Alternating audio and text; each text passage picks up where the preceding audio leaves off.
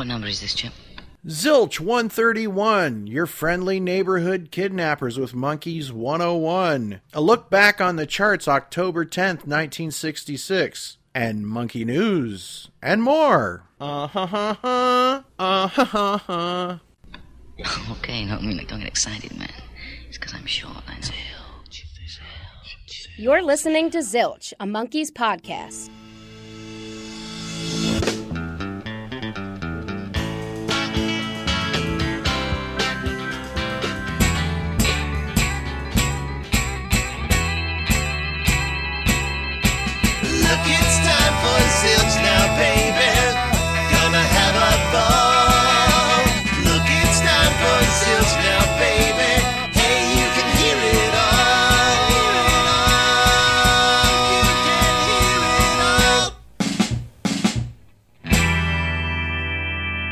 Welcome back to Zilch, your podcast full of monkeys. I'm Ken Mills, your host here today. And today we have a jam-packed show with lots of fun, lots of monkeying around, monkey news, and lots of great tunes. We want to thank you all for listening today. And before we get into our Monkeys News segment, which we tend to kick off these shows with, I'd like to thank everybody for their tremendous outpouring of love for the last episode with the Woolhack Club. It was fantastic, and people really responded to it, and it's nice to see all generations of Monkeys fans coming together. And look forward to some contributions from some of the folks over at the Woolhack Club right here on Zilch. It's going to be great. It is with heavy heart that we bring you the news of the passing of James Frawley on January 22nd, 2019, in his home in Indian Wells, California. He was 82. His wife, Cynthia Frawley, said he fell and had a heart attack, but he hadn't told his friends that he had a serious lung condition after many years of smoking cigarettes. This was reported in the Palm Springs Desert Sun by reporter Bruce Fessier. Monkeys fans know James Frawley as the primary director of 32 episodes of the Monkeys TV series, and Turner Classic Movies described James Frawley as a prolific director for television for over 4 decades, behind the camera for countless series. Mickey Dolenz released this statement. Probably unbeknownst to many, Jim Frawley was profoundly instrumental in crafting what was to become the Emmy Award-winning show The Monkees. He not only coached us in the art of improvisation, but brought to the party a brilliant sense of humor, a dazzling intellect, and the patience of a saint when it came to dealing with the completely off-the-wall antics of the improvisational, spontaneous monster that they had created. They being Bob Rafelson, Bert Schneider, and Jim Frawley. And believe me, at times we were indeed literally bouncing off the walls. I remember moments when they had to shut down the set because the spur-of-the-moment monster that they had created was about to go ballistic. I liken it to fission reaction. If you keep the lid on too tight, the fire goes out. If you take the lid off, it burns a hole through the center of the earth. To the credit of the producers, the writers, and largely to Jim Frawley, they somehow managed to sustain the reaction, control it, contain it, and use it to create a show that I feel blessed to be part of, and through the hard work of many, lives on to this day. Signed, Mickey Dolenz. But James Frawley's career didn't end when the Monkeys TV show ended. He enjoyed a long career as a director of scores of TV and film projects. His best-known feature film was 1979's The Muppet Movie. In 2011, James Frawley was honored by the Palm Springs Women in Film and TV organization for his contributions while working with women in film and television. James Frawley said, "Women like Callista Flockhart in Ally McBeal, Tyne Daly in Cagney and Lacey, and Amy Brenneman in Judging Amy, it all came very naturally to me. I understand women. I think I understand their challenges. I understand their problems. I was an early feminist, and I encouraged young female directors. I hired them on Judging Amy." James Frawley was certainly a powerful voice in Hollywood for many years. Because of Zilch and this show, I was able to actually speak to James Frawley several times. He was gracious enough to do an interview with Zilch's own Jeff Garinger. We were always going to get him back on the show. I can tell you that he was glad that we all still cared, because who knew what you were doing in 1966 and 1967 would live on to this day. He was a very kind man. He was a very determined man. And he just had a certain way of looking at the world as how it should be. We will do complete episodes on James Frawley in the future. And I know that this passing is something that affects a lot of us. And James Frawley directed the show that we are discussing today, Your Friendly Neighborhood Kidnappers. With love, we dedicate this episode of Zilch to James Frawley. And now on with some Monkees news. So there's a lot of stuff going on in the world of the Monkees. Mickey Dolenz has been doing some great live shows with his fantastic band with Wayne and Rich and John and David Alexander and Coco. Just a fantastic band, and it's so good to see him back on the road again. Sadly, it looks like Mickey has to cancel a date, and he put out a statement saying, "A message from Mickey Dolenz. Dear friends, I felt it necessary to reach out to all of you who are interested in attending my show at the Arcada Theater in St. Charles. That unfortunately had to be postponed twice. The latest date was March 8th. I can assure you that the date will surely be made up this year, and the scheduling conflict came up for reasons that have to do with what we in the biz call proximity clauses. So Mickey will make up those dates, and he wants to remind everybody about the upcoming Mike and Mickey Monkees tour that will include a gig at the Four Winds Casino in New Buffalo on Friday, March 15th. Hope to see you there. Sincerely, Mickey." Whether you get a chance to see Mickey with his fantastic Mickey Dolenz band, or you get to see him with Mike and Mickey, and Andrew Sandoval wanted to make sure that he let everybody know that, please note, none of the M&M Mike and Mickey dates are affected by this, changed, or canceled. This is strictly about a Mickey solo date, so it's good to know.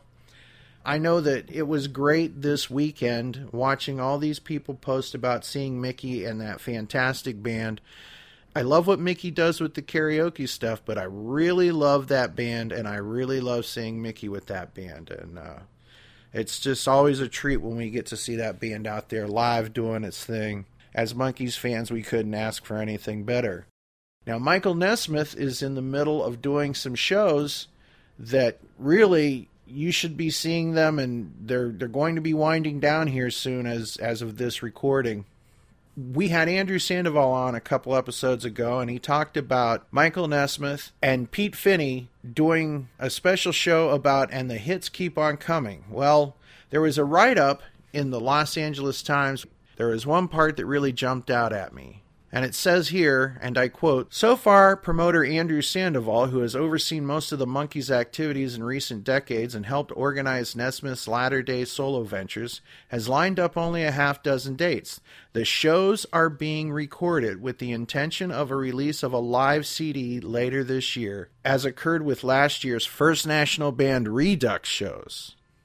So that's potentially fantastic, great news. Who knows what will come of it, but I think that the boys over at 7A just might be involved with that. And they've been talking about some very cool things, both Ian and Glenn and everyone over at 7A. They've been talking about some new Davy Jones projects that they've got coming up, and we hope to have them on here to talk all about that. It's always great to get new Davy Jones music. We look forward to that. And as a reminder, pick up anything from the 7A label. You will not be disappointed. By fans, for fans. Great stuff. Today we're discussing Your Friendly Neighborhood Kidnappers, directed by James Frawley. This came out on October 3rd, 1966. And we have Monkees 101 with us today. Sarah Clark and Roseanne Welsh will be here today to talk about this with Monkees 101 and go over the entire thing. The songs Let's Dance On and I'm Not Your Stepping Stone and Last Train to Clarksville were all featured on this episode. So, before we kick it off, I'd like to play one of my favorite versions of Let's Dance On, which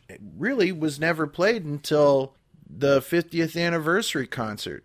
And I know that this is Craig Cohen's favorite Monkees song, so turn it up, party, and let's all dance on with the Monkees from the Good Times Tour.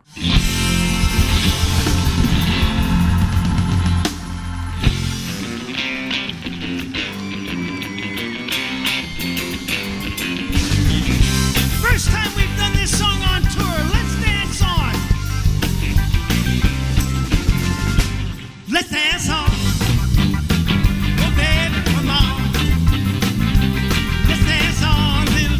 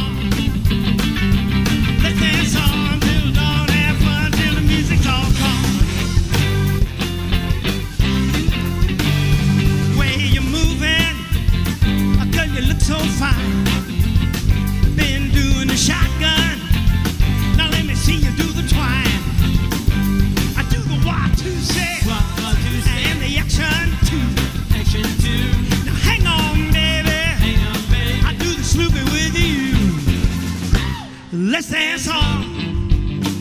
Oh, baby, come on. Let's dance on till dawn, till the music's all gone.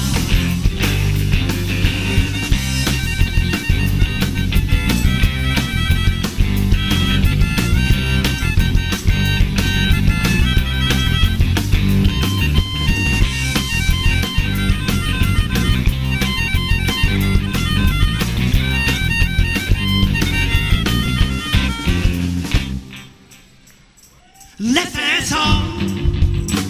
Oh, baby, come on. Let's dance on till dawn, have fun till the music's all gone.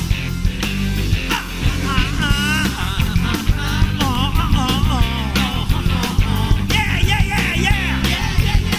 No, no, no, no. Maybe, maybe, maybe, maybe. Maybe, maybe, maybe. All right, let's go. All right, let's go.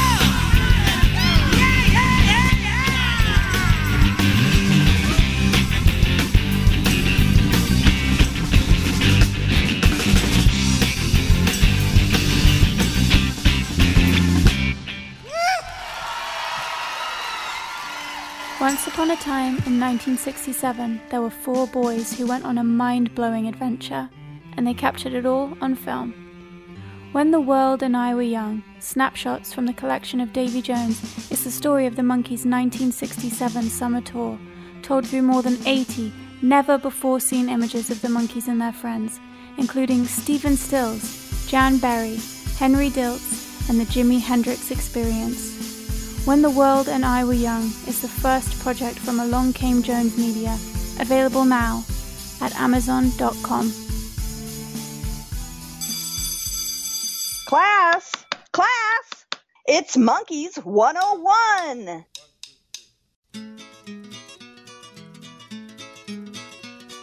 Here at Zilch, a Monkees podcast, we're big fans of education. But as Zilch Nation grows, there's also a growing number of fans who don't know their Frodus from their Freeble Energizer, or who've forgotten the departure time for Last Train to Clarksville.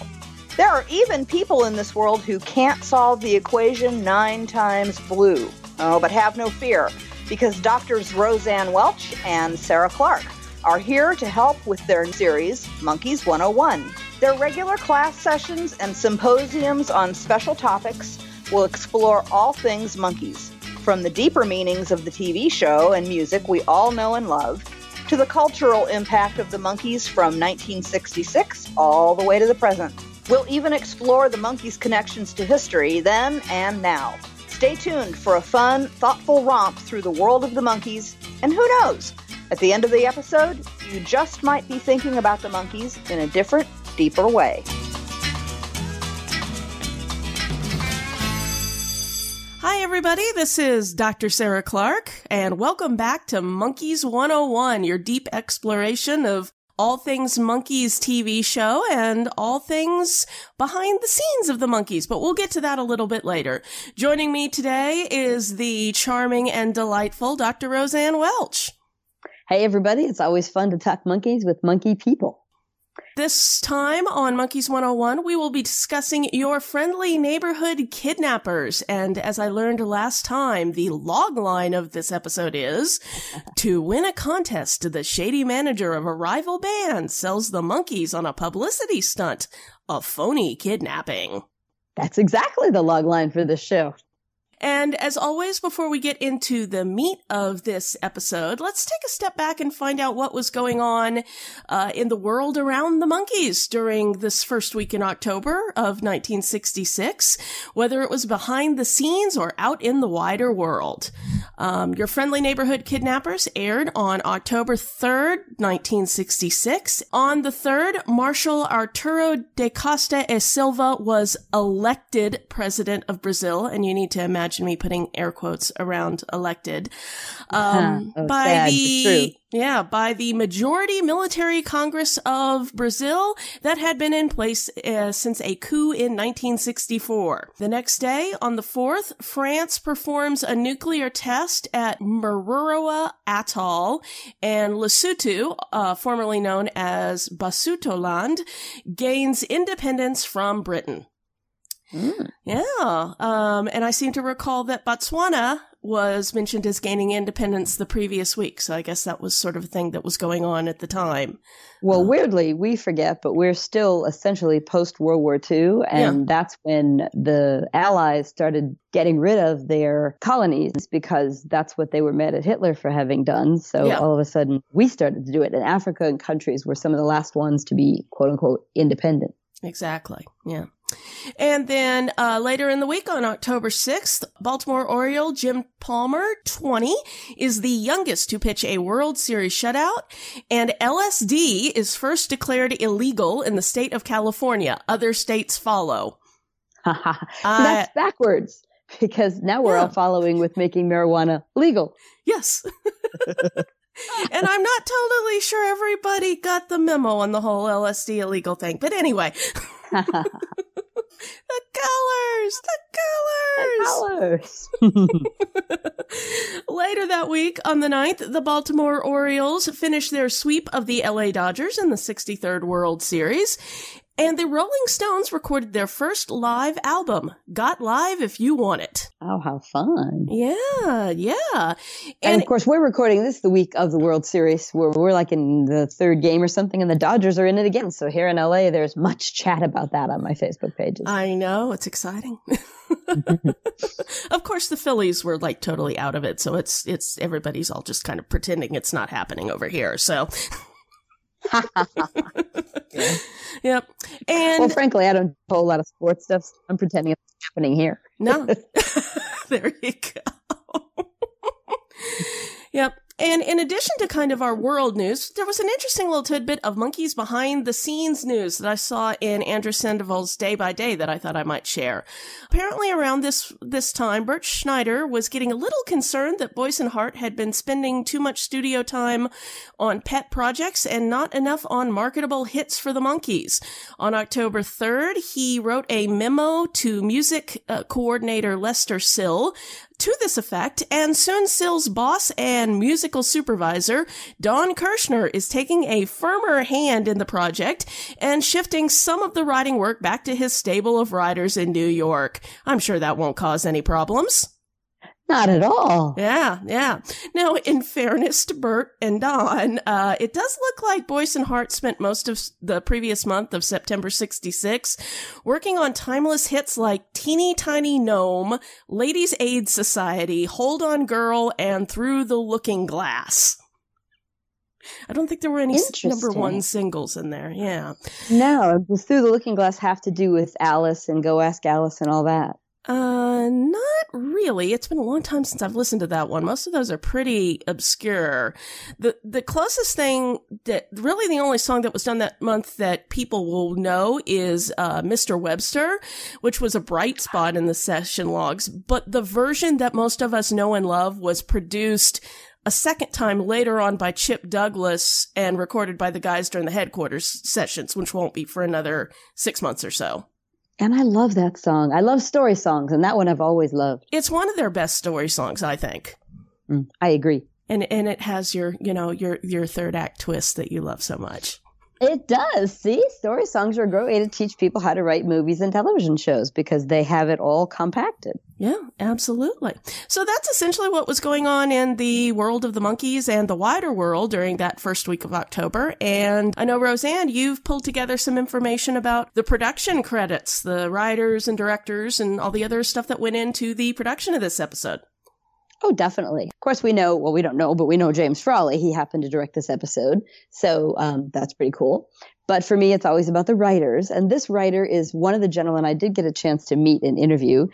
His name is Dave Evans. He adored his time on the Monkees. He thought it was the best job he'd ever had. He'd come to the Monkees from working in the Jay Ward world on a pilot to happen after Bullwinkle. Oh.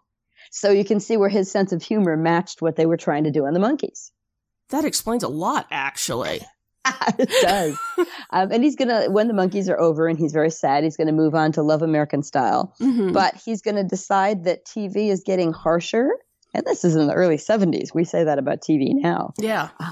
And so he pulls away, and later in life, he becomes a conflict resolution expert, helping people with all kinds of issues in conversation so that it doesn't resort to violence. Aww! It's really sweet. It's I really, love it. and he has been attending monkey anniversary events in the 80s and in the modern day. Davey used to give him tickets to their events at the Greek Theater because, of course, Dave Evans lives here in Los Angeles with his wife. And Mickey gave him tickets to the later concerts after Davey had passed. And the best story I have about Dave is after the LA riots here in Los Angeles, God forbid, in the late 80s, his church made a pact with a local African-American church that they would each send members to visit each other to try to get to know each group better.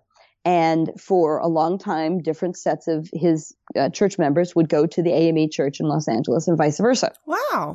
But of course, it's been many years since the riots. And as happens with people, their habits fall back into what they're used to. And slowly, everybody stopped switching churches until the very last couple who still attends the African-American AME church here in Los Angeles is Dave and his wife. Aww. That is the coolest story. That is the coolest story. Yeah. Wow. Yeah, he's a nice guy. So he's great. Of course, we'll talk about the actors as we get through it. And I think today I'm going to focus a little bit on the behind-the-scenes guys. Particularly, we're going to look at a lot of fun props, which were done by Jack Williams. And people have seen Jack Williams because Davey hugs him at the end of the Christmas episode, and he names him as Jack, the prop guy, in that piece. Yes, he does, as listeners to the new album Christmas Party are aware. Oh, exactly. And then Jack went on to work in Head, of course, because many people did move from the show to the movie. Yeah, absolutely. And then we're going to look a little bit at art direction and set direction. And people need to recognize how all the craftsmen on the Monkees were such high-quality people. In the art direction world, we've got Ross Bella, who was nominated for an Oscar in the 1950s, and he had 3 Emmy nominations later in his career. Whoa. Exactly. And he worked on shows we all know, like The Flying Nun and Heart to Heart, and even as late as Designing Women. Nice. He was joined by a gentleman named Malcolm Burt, who had 2 Oscar nominations, one for art direction in Judy Garland's version of A Star is Born, and another for Auntie Mame. And then our set decoration guy is a guy named Fred Price, and he was nominated for an Emmy, 2 Emmys, one in 1971 and 1973 for working on Mannix. Right. So these guys are not just nobodies. These guys had serious careers. No, and I mean, even when I would watch the show in the 80s as a kid on, basic cable, you could see all the details in the background, but having the Blu-ray now and being able to just freeze frame in glorious, 1080p, 4K, and you can really see all of the thought and care that was put into the little details of the props and the sets. That's what we're going to look at today. There's a couple posters we get close up on, and it's adorable to think how much work these people put into it. When I tell screenwriting students, what happens is even if you don't become a screenwriter, if you work in any other way on a set, your job is to highlight the work of the story. And so you'll notice that the posters are themed to the theme of the show and to the guys in general. In a way, there's a Buffy episode I show students called Hush, which is a classic Buffy episode. Excellent. And there's a young boy who's killed in it, sadly, by some fairy tale demons. And when Buffy goes to investigate in his dorm room, right behind the shot of her looking is the shot of a poster on the boy's wall, and it's a poster of red meat. And his body has been turned into nothing. Yes, I remember that bit now. Yeah, it's been too long since I've watched Buffy. I need to go back and rewatch. Oh, Buffy's great. You got to. So that kind of thing I love to show people because everyone's work just enhances what's going on in the story. Yeah, absolutely. So let's go ahead and get into it. Yes, let's do it. Yes. The episode opens as the Monkees are standing off stage at a band contest as the somewhat shady-looking band, the Four Swine, play their set. You can tell they're bad guys because of the matching black leather jackets and the fact that one of them's smoking a cigar. How rebellious of him. rebellious. And after some trash talk from the swines, and they handed them a banana, of course, because, yeah, it's time for our favorite foursome to take the stage. Unfortunately, the four swines manager, who we will see more of in this episode, sabotages their first set with a different kind of long hair music, a little Beethoven's Fifth. Which I think people need to recognize often on this show. There are musical things like that, and there are even quotes from literary things like Shakespeare or Dickens, which shows us that the writers knew that stuff, and they assumed the audience knew it too. Yeah, very true. Very true. And after the opening credits, we are more fully introduced to Mr. Nick Trump, the Four Swines manager, though the guys don't seem to know that he's working with the Four Swines. Trump tells him he's been assigned to help the Monkees with publicity, as both the Monkees and the Four Swine have made the finals. And not much else to report in this scene other than a quote from Davey that pretty much describes the Monkees' post-1968 real-world career. Don't you want to be famous, the idol of millions? No, we just want to be revered by a small minority. A small minority? Any thoughts about this little opener? Perfect. Just again, if we're thinking about props, we open the scene on the guys with Mike's on a pogo stick, and Mickey is wearing the Groucho glasses he's going to use in a few other episodes. Yes. So it's all about action and cute, weird shenanigans. Yes. Lots of shenanigans. Davey standing on his head. He does a cool little somersault off that chair there. That's pretty nifty, yeah. It proves the dancer he is from Oliver on Broadway. Very true, yes.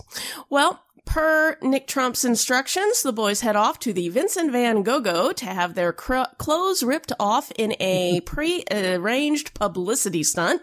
But unfortunately, they end up at the wrong table, and, well,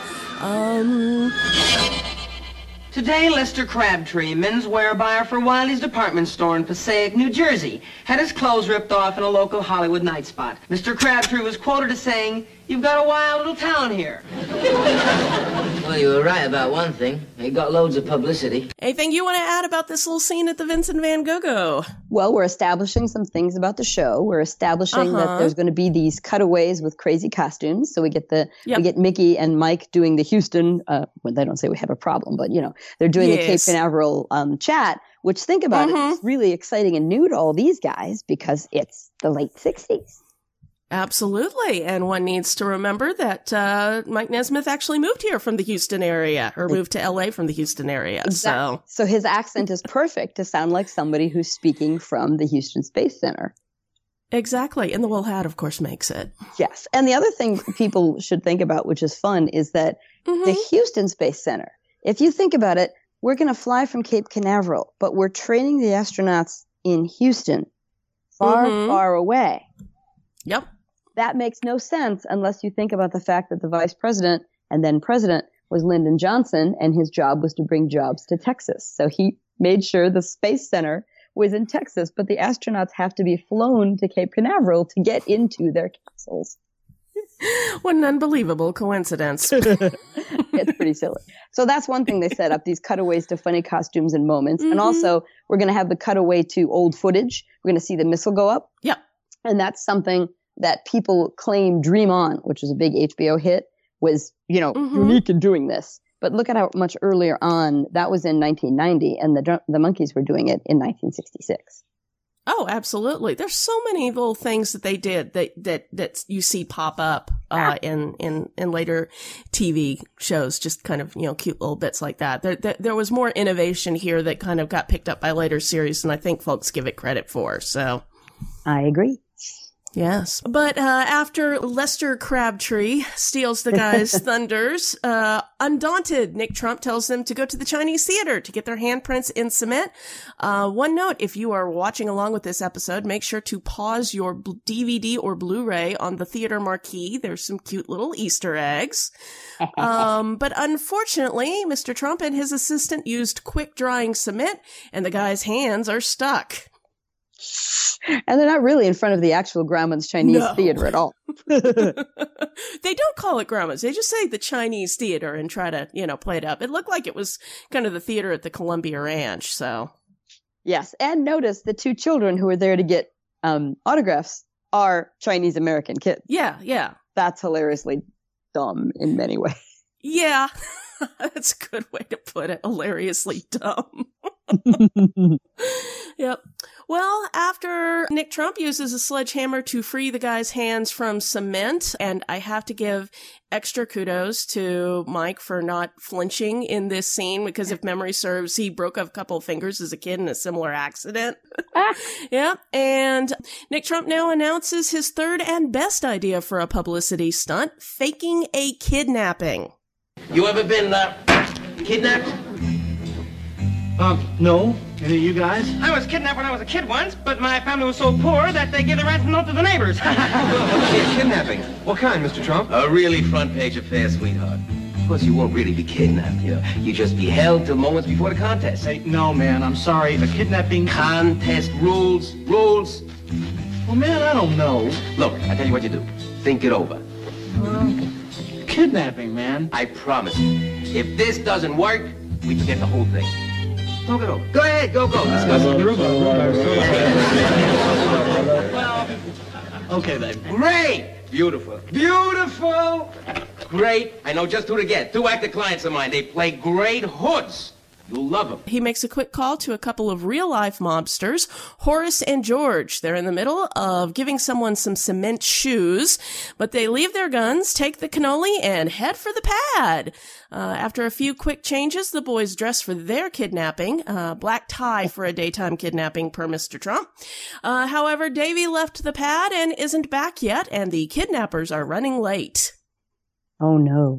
And here, when they do the change of clothes, of course, they do the quick bewitched, fly them out of the scene and stop and cut them back in. Right. This is where we see a poster on the wall for actually a piece that was a play in 1900 called Fine Feathers. Yes! And the cute thing about it is, it's just a poster. Who thinks it means anything? But the catchphrase to that play was, if we're going to be crooks, let's be good ones. So it's not there by accident. Yeah, no, it's not. That's awesome.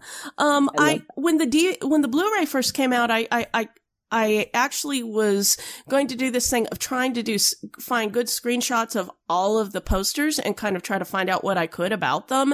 And then it turned out to be just like way more work than I could handle. But yeah, especially those early seasons, keep an eye on the posters. There's a really big one, for a circus movie that appears in a lot of the episodes, and a lot of other things that are in there. And just, keep your eye out, because as was mentioned, there's a lot of layers and details that maybe you couldn't see when you were watching on your, small picture tube back in 1986, or in your case, 1966. Exactly. And we will do our best to find those when they happen and point them out. That's what we're here for. Absolutely. It's an important mission, and we have taken it on. And with that, we are back to the kidnappers, who, after an amusing mix-up with the address, arrive at the pad and tie up the boys. However, they soon realize that Davy isn't there, although I guess I can see how they might mix him up with Mr. Schneider. No. Yeah, turns out that Davy is back at the Vincent Van Gogh with a girlfriend, played by Monkey stand-in, recurring extra, and former Zilch guest Val Carey's Vinay. Yes, and she, this is actually not her first appearance. She appeared in the Last Train to Clarksville romp, in, Monkey vs. Machine. And, and she's going to pop in really throughout the season, but especially so in the first season. Exactly. And I think something really important to look at here in this 2 sections is, one, we do the bit of writing on the screen, the metatextual talking to the audience. And it's when the 2 hoods are dancing stupidly and the screen reads, Cassius Clay, watch out. Yeah. And of course, Cassius Clay was Muhammad Ali's original name. And he actually had already changed his name to Muhammad Ali by the time this came out. He had. So I'm dying to know why they didn't go with that, unless... I know there was some controversy because, of course, he changed it because he knew it was essentially a slave name. Right. And many African Americans, that's why Malcolm X changed his last name to X instead of Little. So there may have been some controversy about not wanting to accept his explanation. I don't know, but they do it. And it's fascinating. And the other thing to note is, as all the kids follow Davy into the pad. Right. There are some African-American kids in that crowd. Yes, I was going to notice that, say that too. By 60 standards, that was a fairly little diverse crowd, because basically Davy invites the whole gang at the club back to the pad for a party. Yep. And essentially a romp to Let's Dance On and Steppin' Stones ensues during the party, while George desperately tries to tie up all 40 kids, and that includes the nice old couple from the wrong house who brought them tea. And Horace tries to renegotiate his fee with Mr. Trump.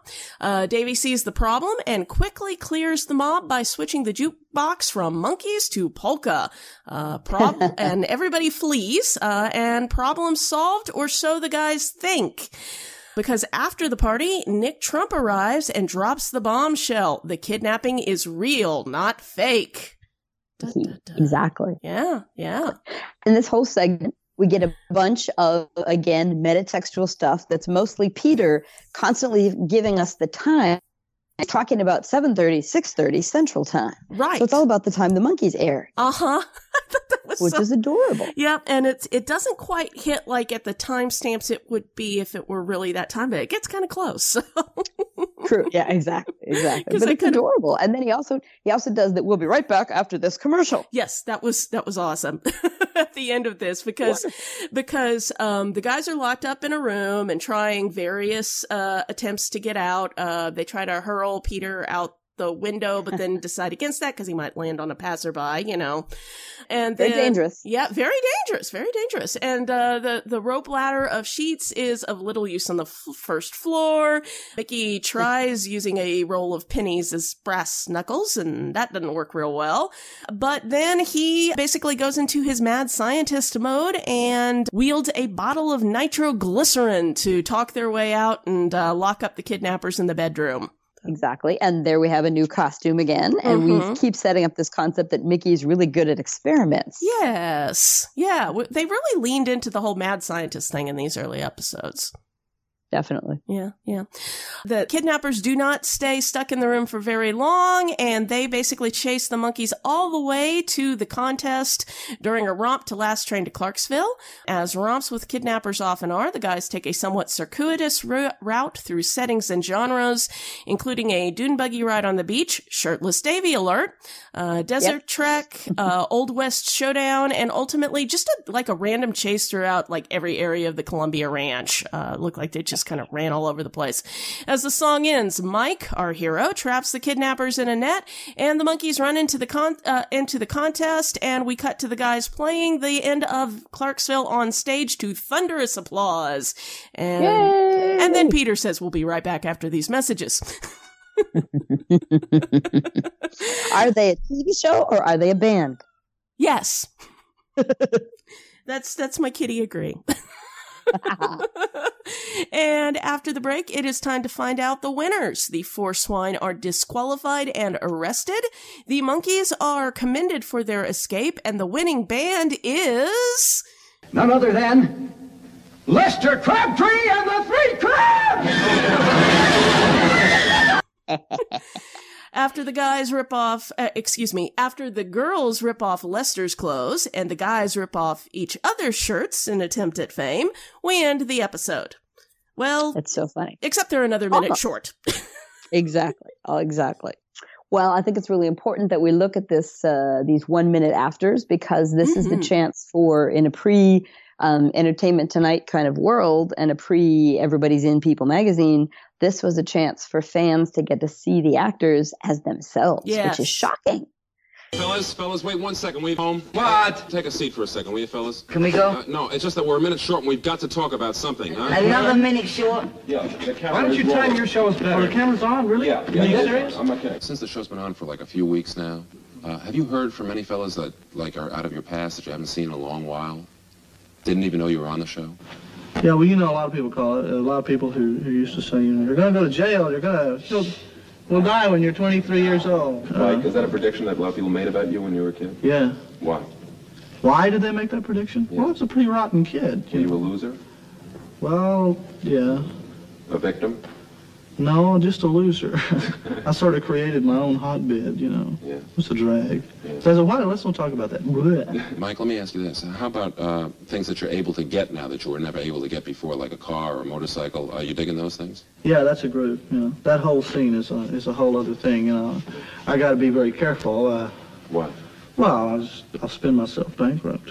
You know, like you got a big car and all that kind of stuff, big house, big... The universe is permeated with the odor of turpentine.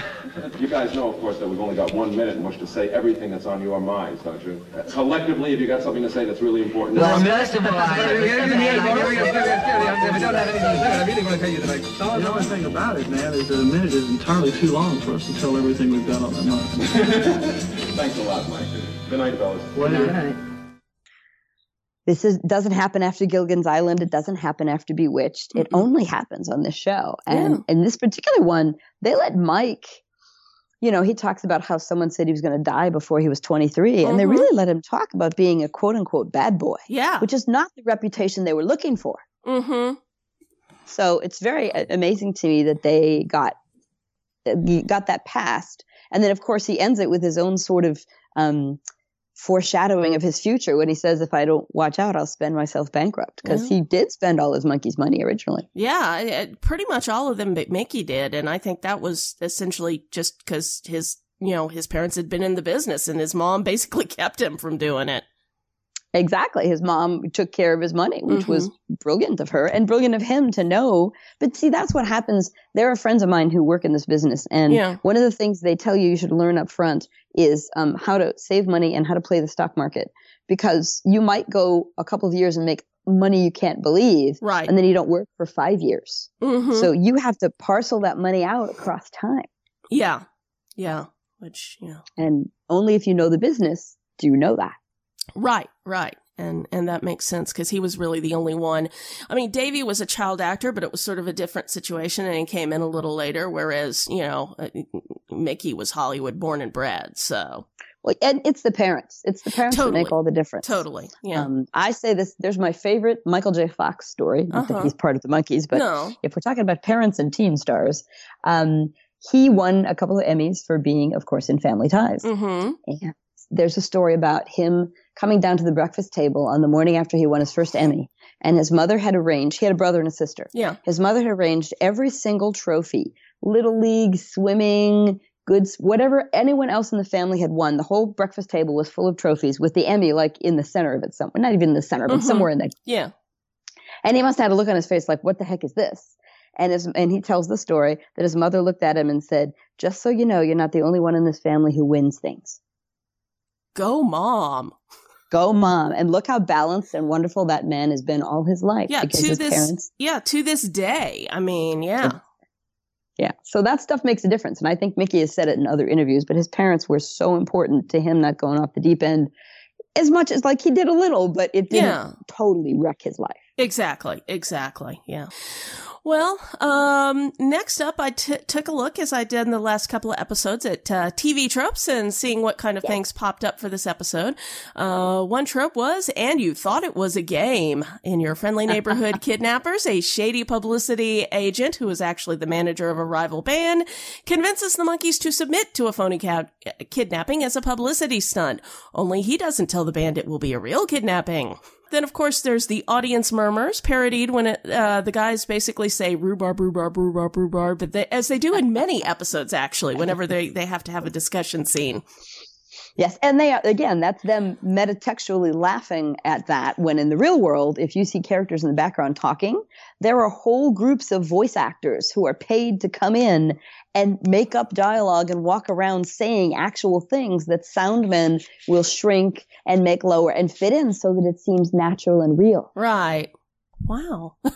I know. It's a whole job. It's pretty fun. A friend of mine does that on Supernatural. So. Oh, cool. I'll have to tell my friend Cindy that. Well, actually, she probably just started because she listens to this show.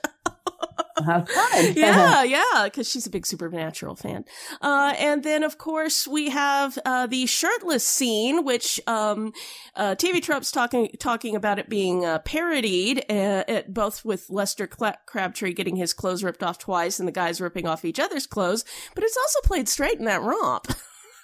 It is played straight. Yes. And, you know, that stuff is all referential to people like Robert Goulet, you know, who had women throw the underwear on the stage at them. And you go back to Sinatra and the teenagers screaming after him. It's like an American phenomenon that happened in that era. Yeah. Yeah, very true. Kind of that mid-century thing, and it kind of evolved through that period. So, yeah. And it's kind of stopped. Like, people don't really do that anymore, thankfully. That's a good thing. So, yeah, those were the main kind of TV tropes that popped up. But one other thing I was sort of thinking about, what is it with all these kidnappings on the show? This is our 4th episode that we've talked about, and our second kidnapping, and you could argue the monkeys were somewhat held against their will, and monkey see, monkey die. Mm-hmm. That's true. Yeah. That's true. Was that just kind of like a common plot at the time? Well, you're looking for conflict. You're looking to be put into a situation or an obstacle that gets in your way of achieving the goal you want. It's, one could say, as much as I love Gardner and Caruso and the work they did on the show, it's a little bit of a cheap gimmick. But when you have to crank out a bunch of episodes in a short period of time, you go to what you know. Yeah, very true. And people I think sometimes forget, especially that first season, they did over 30 episodes in that first season. It really, they put out a lot of content. They did. I mean, and that's the way original TV ran. I mean, in the beginning, they were doing like real people's jobs. They would do 50 weeks a year and take 2 weeks off. Wow. Yeah, as TV began. And then slowly it was a few more weeks off and a few more weeks off. And in that period, they would put in, of course, there weren't reruns yet. So they would put in some other variety show kind of person, they thought. So it's kind of like giving a pilot a chance. So that's how somebody like Glenn Campbell ends up with the show, and Mac Davis ended up with the show, because you did that little 6-week period. Right. And if you got good ratings, they'd give you a whole show in the following season. Oh, okay. So at this point, for the Monkees, we've come to 30 a year. In our era now, a regular show is 22 a year. And of course, we're falling into the English pattern of 12 a year. Yeah. I mean, it's a lot more shows are kind of going that, especially on cable, are going that prestige route. Exactly. So it's hard to say when they go into the Emmys, there's complaints because someone who's doing 12 episodes a year has more time than someone doing 22. Very true. So is it fair to run the Game of Thrones up against Grey's Anatomy? Yeah. And it is a valid, point to bring up. Absolutely. Cool. Yeah. So what other themes kind of popped out for you on this episode? Well, the funny thing is a recurring theme, as we said in the Monkees, is the business of not trusting anybody over 30. And Nick Trump is probably on the verge of 30. I don't know. We can't tell. So it's always the older people they trust, not the middle-aged people. So, of course, that's happening. As well as this sort of sad, continuous belief that you can't trust anybody who is a manager, an agent, or a public relations person in Hollywood. Yeah. And that's funny because I mentioned Stars Born earlier, and part of the original 3 Stars Borns, the PR guy is the one who's the meanest to the actor who's on his way out. And they didn't really do that one in the new version. They do it with basically a new, well, I guess it is her new manager. It used to be his old manager. But so it's a stereotype that they fall back on a lot. Very true. Yeah. But they don't really touch on I would say this is not one that's theme heavy because it's more silly nonsense, plot heavy. Yeah. And it was, I enjoy this episode. I don't know. I'd be hard pressed to say there's a bad Monkees episode. There are several that are kind of close, but this one was just kind of felt a little middle of the road. I'd have to go back and look in recording order and see where this one fell because it felt like on one hand, the guys, their chemistry was kind of clicking. There were a lot of great moments in it, but the plot in it, and nothing against Dave Evans, because I love all the individual moments and individual gags, but it felt like, I can see why this one was a minute short. You know what I mean? Yes, it doesn't exactly. And Dave admitted to me, his thing, think about it, Bullwinkle, he does short, cute vaudeville type sketch Good point. stuff. Yeah, and this is very much in that vein. I mean, you could see this plot in Rocky and Bullwinkle, absolutely. Yeah, exactly. There you go. So it's the style that they hired him to do, and they're still figuring out what the show is at this point. Very true. Very true. So each writer is going to come to it thinking it's something different until we get everyone to do 1 or 2 episodes, and then it's the story editor and the executive producer's job to say, no, this is what we want on a weekly basis. I think we didn't mention when they're bashing all of their hands out of the cement. Ah, yes. There's one extra moment of, it's all about the metatextuality. But it's when Mickey says, careful, I'll never play the guitar again. And Davey says, but you're the drummer. Yes. Because, of course, that was newly established thing. He auditioned as a guitarist, and then they made him the drummer, and being an actor, he said, okay. Yeah. But that's a reminder to everybody that's not who he really is. Yeah. I mean, he wasn't an elephant trainer either. Exactly. So it's, I just think it's an interesting, they're being honest with everybody, and they're having so much fun sort of talking to the audience all the way through. Yeah, because there were a few good fourth wall moments, and some of them we kind of called out in the recap, and that seems to be, I think they figured out fairly early on that that's something they wanted to lean into, both kind of the fourth wall bits in the episodes proper, and also all the end of episode interviews and stuff, because it helped their audience sort of attach to the people behind the roles. Exactly. And I have to put in a promotion for the writers. It's often assumed that a lot of these asides were invented by the actors, but you have to remember that to do any close-up, you have to have plotted it out. The AD had to map it out. They have to move the cameras and prepare for it. So much of this is actually written into the scripts. If there are some improvs on the set, they would improv while rehearsing, right, and then they would arrange for the cameras, and then they would do it. So there's not as much improv as we think. Yeah, very true. Very true. And a lot of those you can even tell were kind of planned out, like the one where Mickey says he's got to talk to the writers, and it's, these extras with the guy with the whip in the back scene. I mean, that obviously was not ad-libbed, so. Exactly. So I think it's to me, that's a thing to remember. I love the actors, of course, but I also love the writers. Yeah, very true. And very sort of, I sort of hope that's kind of one of the things we're doing with Monkeys 101 is helping people understand, how kind of all the behind the scenes parts came together too. Yeah. And, like we said, the different guys I was talking about, I mean, these are Oscar nominated people, and we didn't even mention yet the actors, but here's Vic Tayback. Ah, yes. Who's going to show up again, and he's going to show up mostly, he's best known for playing on the sitcom Alice, mm-hmm. which is based on the movie Alice Doesn't Live Here Anymore. Right. So he's, a quality actor in his own right, but he was often forced into playing sort of mug Italians. Yeah. There are guys who don't have giant careers. Yeah. Nothing just jumped out at me. Yeah. Yeah. Vic Tayback is going to be directed by Martin Scorsese in that movie. Yeah. That's nothing to sneeze at. You get picked by Scorsese. That's big stuff. Yep. Very true. Very true. So, and in the itty bitty tiny 6 Degrees of Everything, yes, it's Chris Christopherson in Alice Doesn't Live Here Anymore. And of course, it's him in the third Star is Born. And then we have the Star is Born. And it's all circles and circles and circles. Well, that means that, so Lady Gaga, there's got to be some sort of connection now between Lady Gaga and the Monkees, but I'll have to think that out later. oh, wait. No. I've got it. You got Christopherson, who was produced by John Peters. Now, you have Lady Gaga, who's in the new movie produced by John Peters, who produced the Christopherson version.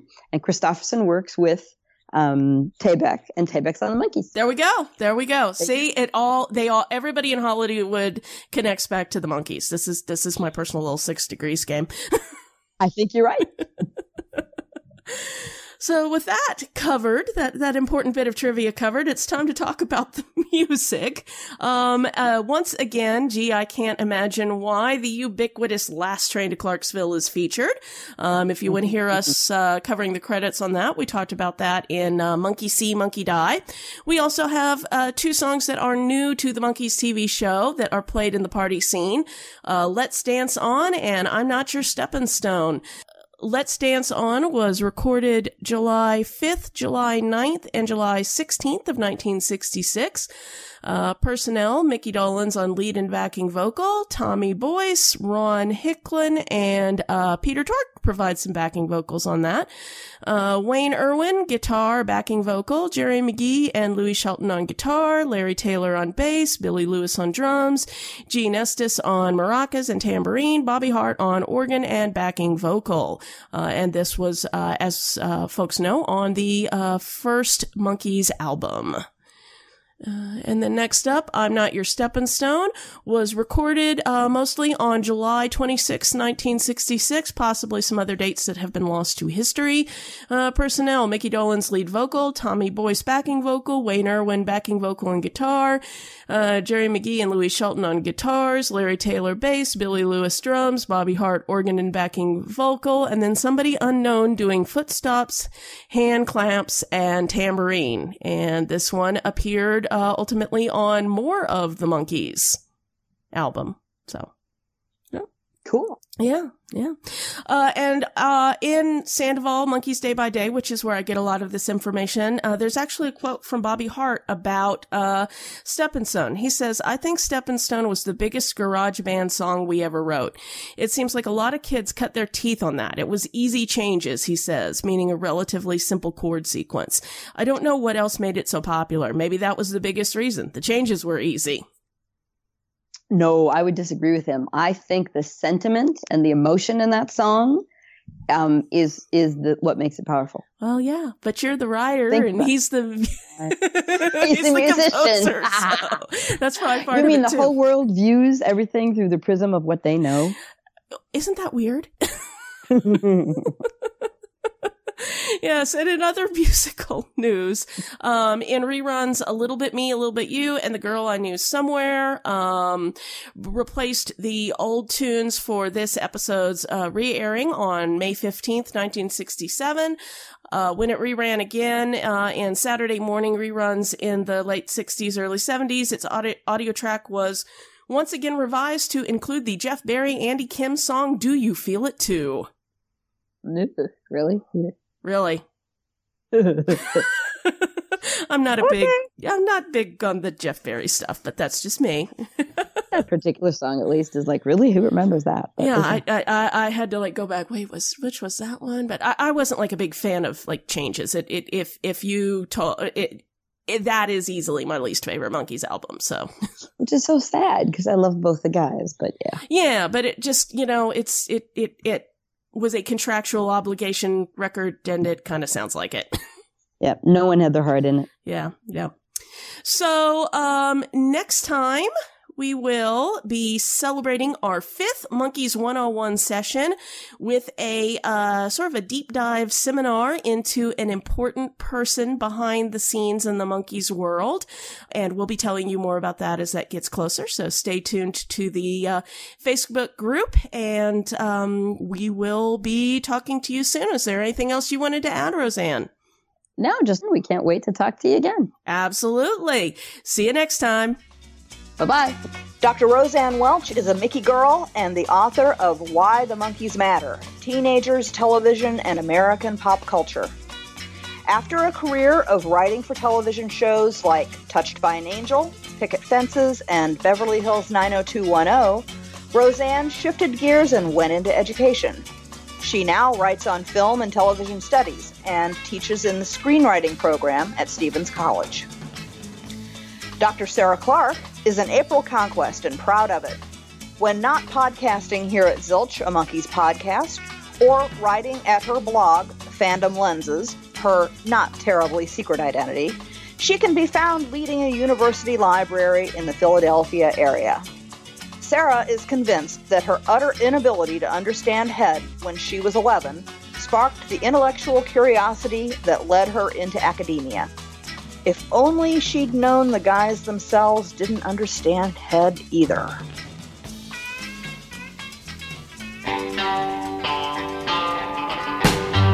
The Monkees, the complete series. All 58 episodes, newly remastered in stunning HD from the original negatives for the very first time. Plus the 1969 TV special 33 1/3 Revolutions per Monkey. Bonus material includes commentaries from all 4 Monkees, original Kellogg's Monkees commercials, and more. The 1968 Monkees film, Head, in HD with never-before-seen outtakes. Unique packaging including a 7-inch single featuring Star Collector back with Going Down in unique TV mono mixes. This collection is strictly limited to 10,000 individually numbered box sets, and once those are sold out, this edition and the bonus disc will never be available again. Everything you loved about the Monkees on TV, It's yours in high def on Blu-ray now. The Monkees the Complete Series. Go to rhino.com or themonkeystore.warnermusic.com. The Monkees the Complete TV Series on Blu-ray. Hi, fellow Zilch fans. This is Dr. Roseanne Welch, author of Why the Monkees Matter: Teenagers, Television, and American Pop Culture, a book about the enduring significance of the Monkees as a groundbreaking television program, one that introduced audiences to new ideas of political ideology and new concepts of class and feminist theory, a program that challenged the rules of a new medium and paved the way for future innovation. Why the Monkees Matter highlights the artistic achievements of the show's writers, actors, directors, and other artists, and celebrates all that the Monkees mean to television, to American popular culture, and to us, the fans. Why the Monkees Matter is available in print and for Kindle, Apple iBooks, and Nook from your favorite bookseller. Find out more at roseannewelch.com. ROSANNEWELCH.com. Thank you, Sarah and Roseanne. We love it when the doctors do their thing here on Zilch, and we look forward to more from Monkees 101.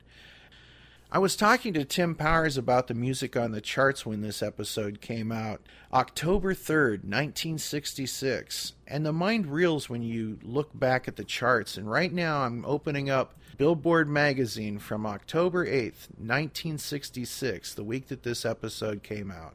And I'm going to look at like the first 20 songs or so, just cruising through this thing. We've got everybody from Sinatra to Dylan to Ray Charles, Herb Alpert and the Tijuana Brass, the Kinks, Dusty Springfield. At number 21, we had the Beatles with Eleanor Rigby. 20, Poor Side of Town by Johnny Rivers. C.C. Rider by Eric Burdon and the Animals at 19. At 18, Wipeout with the Safaris. And it's weird because you think about Wipeout coming out at the same time as Eleanor Rigby, and it just seems like that's wrong. Like, it seems like Wipeout should have been an earlier song, you know, like Louie Louie and stuff like that, but this was when it was a hit. You know, it's weird. Mike could have done a song called Whiteout. Get it? Because his mom invented... Anyway. Number 17, Mr. Dyingly Sad by the Critters. Yellow Submarine at 16 with the Beatles. 15, one of my personal favorites, Bus Stop by the Hollies. Number 14, Walk Away Renee, The Left Bank. 13, Born a Woman, Sandy Posey. Number 12, a very groovy track, Sunshine Superman by Donovan. Number 11, What Becomes of the Broken Hearted, Jimmy Ruffin. You know, I should do this like Casey Kasem. At number 10, you've got Under My Skin by the Four Seasons, featuring the sounds of Frankie Valli. That was happening a lot because even Paul Revere and the Raiders turned into Paul Revere and the Raiders featuring Mark Lindsay. So, and it came from a garage with number 9, Psychotic Reaction, The Count 5. Number 8, You Can't Hurry Love with the Supremes. At number 7, Cherry Cherry with Neil Diamond. The folks who like to monkey around are locked in at number 6 with The Monkees, Last Train to Clarksville. So just think about that. When the 4th episode of The Monkees aired, Last Train to Clarksville was number 6. And now I'm going to turn it over to our disc jockey, Tim Powers, who's actually spent some time behind the mic with a tiny little feature that we're going to call October 1966, KXOK, right here. Take it away, Big Boss Jock Tim Powers with the top 5. Wherever you go, go with KXOK St. Louis. All right, St. Louis, it's all hit AM 630 KXOK. I'm Tim Powers, and today we're counting down the hits of this week in October 1966. Coming right out of the gate, straight out of Motown, it's the Four Tops with Reach Out, I'll Be There. Come on, girl.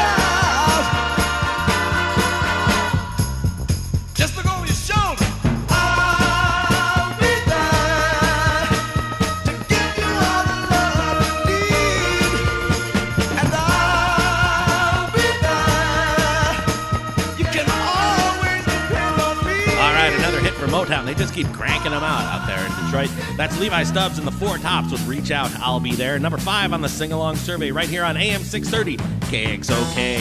St. Louis's Best Rock. Hey, you want to stick around because we've got lots of great music coming up. Number 4 comes to us not from Liverpool, not from Detroit, not from Chicago, not from Los Angeles, all the way from Spain. A lot of people think this is Gene Pitney, but it's not. It's actually Los Bravos with Black is Black right here on AM 630 KXOK. Black is black.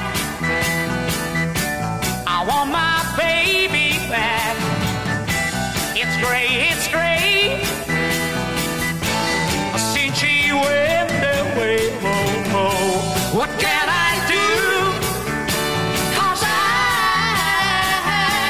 I'm feeling blue. If I had my way, she'd be back today. But she don't in time to see me again.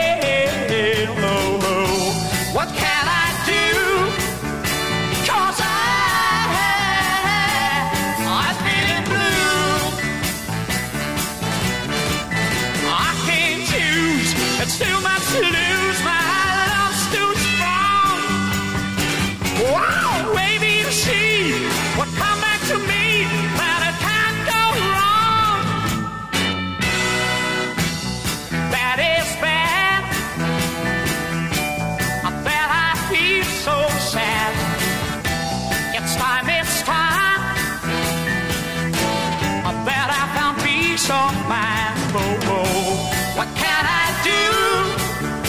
'Cause I'm feeling blue. I can't choose, there's still much to lose. My love's still strong. Wow, maybe if she would come back to me, that I can't go wrong. Black is black. I want my baby back.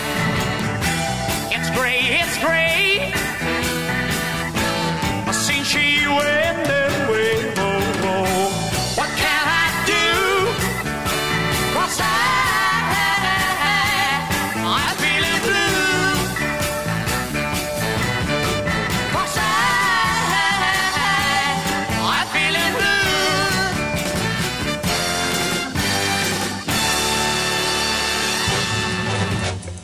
KXOK.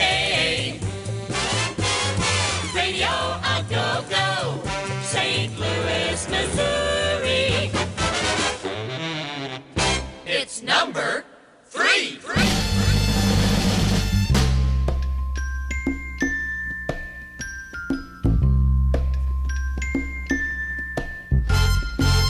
So in love, sad as could be, 'cause her pretty face got the best of me. Suddenly, you came into my life and gave it meaning and pure delight. Now good looks I've learned to do without, 'cause now I know it's love that really counts. 'Cause I know I know that beauty's on its skin deep. Yes, and now you speak your words warm and sincere, and lets me know that your love is dear. A pretty face you may not possess, but what I like about you is your tenderness. A pretty face may be some guy's taste, but I'll take love and in its place, 'cause I know that. And you know that beauty's on the skin deep. Oh, baby. Oh, yeah.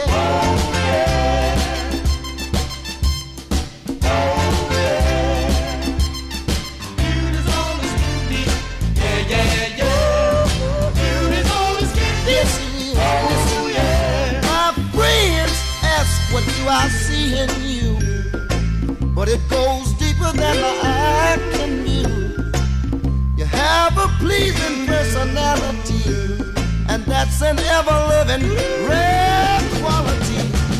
Now show me a girl that's fine, I'll choose the one with true loving every time, 'cause I know that, and I believe that you know that beauty's only skin deep. So if you're looking for a lover, don't judge a book by its cover. She may be fine on the outside, but so untrue on the inside. All the DJs say this one's on its way. It's the cream of the crop. It's the thing of the pops. Here's tomorrow's top tune today. Tim Powers with you on the all-hit AM 630 KXOK. The sing-along survey has this band. So far out, we don't know who they are. Question mark in the Mysterios. Too many teardrops for one heart to be crying. Too many teardrops for one heart to carry on. You're way on top now since you left me. You're always laughing way down at me. But watch out now, I'm gonna get there. We'll be together for just a little while, and then I'm gonna put you way down here, and you'll start crying. 96 tears. Cry. Cry. And when the sun comes up, I'll be on top. You be right down there, looking up. And I might wave, come up here, but I don't see you waving now. I'm way down here, wondering how I'm gonna get you, but I know now. I'll just cry, cry, I'll just cry. Too many teardrops for one heart to be crying. Too many teardrops for one heart to carry on. You're gonna cry 96 tears. You're gonna cry 96 tears. You're gonna cry, cry, cry, cry now. You're gonna cry, cry, cry, cry 96 tears. Come on, let me hear you cry now. 96 tears. Woo! I wanna hear you cry night and day, yeah, all night long. 96 tears. Cry, cry, cry. Come on, baby, let me hear you cry now.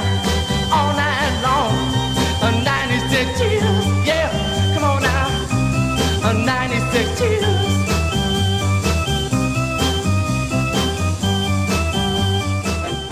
KXOK St. Louis, the gateway to the West. Hey, we'd like to thank all you kids listening out there on KXOK and on Zilch. Shout out to Ken for making all this possible. It's this week, October 1966. What's going to be the number one song? It's number one.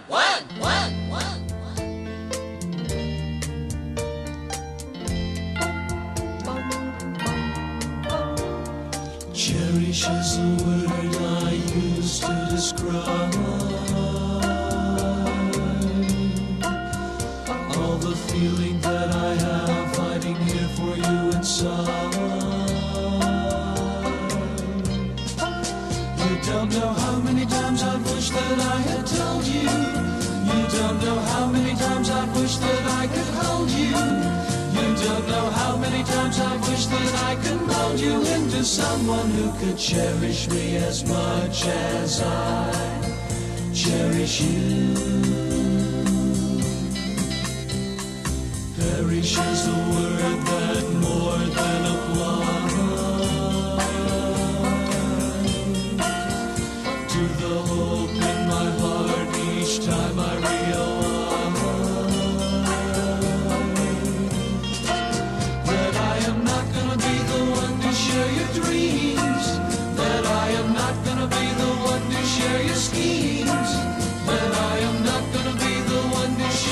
seems to be the life that you could cherish as much as I do yours. Oh, I'm beginning to think that man has never found the words that could make you want me, that have the right amount of letters, just the right sound that could make you hear, make you see that you are driving me out of my mind. Oh, I could say I need you, but then you'd realize that I want you, just like 1,000 other guys would say they love you, with all the rest of their lives, when all they wanted was to touch your face, your hands, and gaze into your eyes.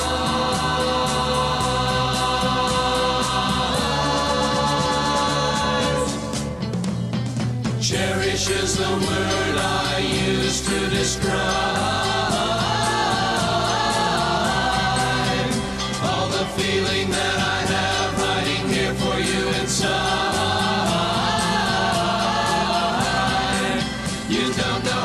Times I wish that I had told you. You don't know how many times I wish that I could hold you. You don't know how many times I wish that I could mold you into someone who could cherish me as much as I cherish you. And I do cherish you.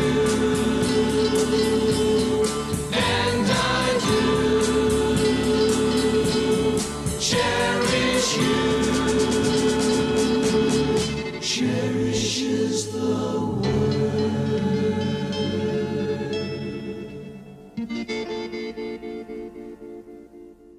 You got to hear the actual top 5 as if you were listening to a radio station from October 1966. So thank you, Tim, for putting that together for us. We like to have fun here at Zilch, and we hope that you had some fun with us today.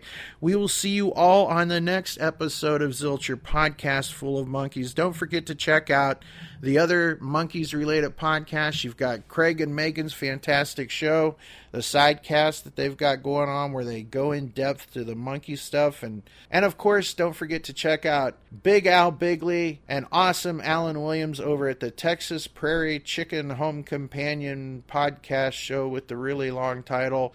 And of course, Dave Galvin's We Want the Monkeys. Thank you for taking some time today to monkey around with us. We will let you get back to your regularly scheduled day. Play some monkeys music if you get too bummed out. Put a smile on your face, and better yet, put a smile on someone else's. We'll see you all on the next episode of Zilch. And that's our show. Zilch is an online nonprofit monkeys audio fanzine made by fans for fans. Any samples of music or interviews heard remain property of their owners. We are not related to the Monkees or any of their members past or present. We are not affiliated with Rhino or Ray Burke. If you hear anything you like from the band, go on Amazon or iTunes and buy it. If you enjoyed the show, like us on Facebook and rate us on iTunes. Thank you for listening. Until next time, I'm your announcer, Chelsea Epstein, saying always take some time to monkey around.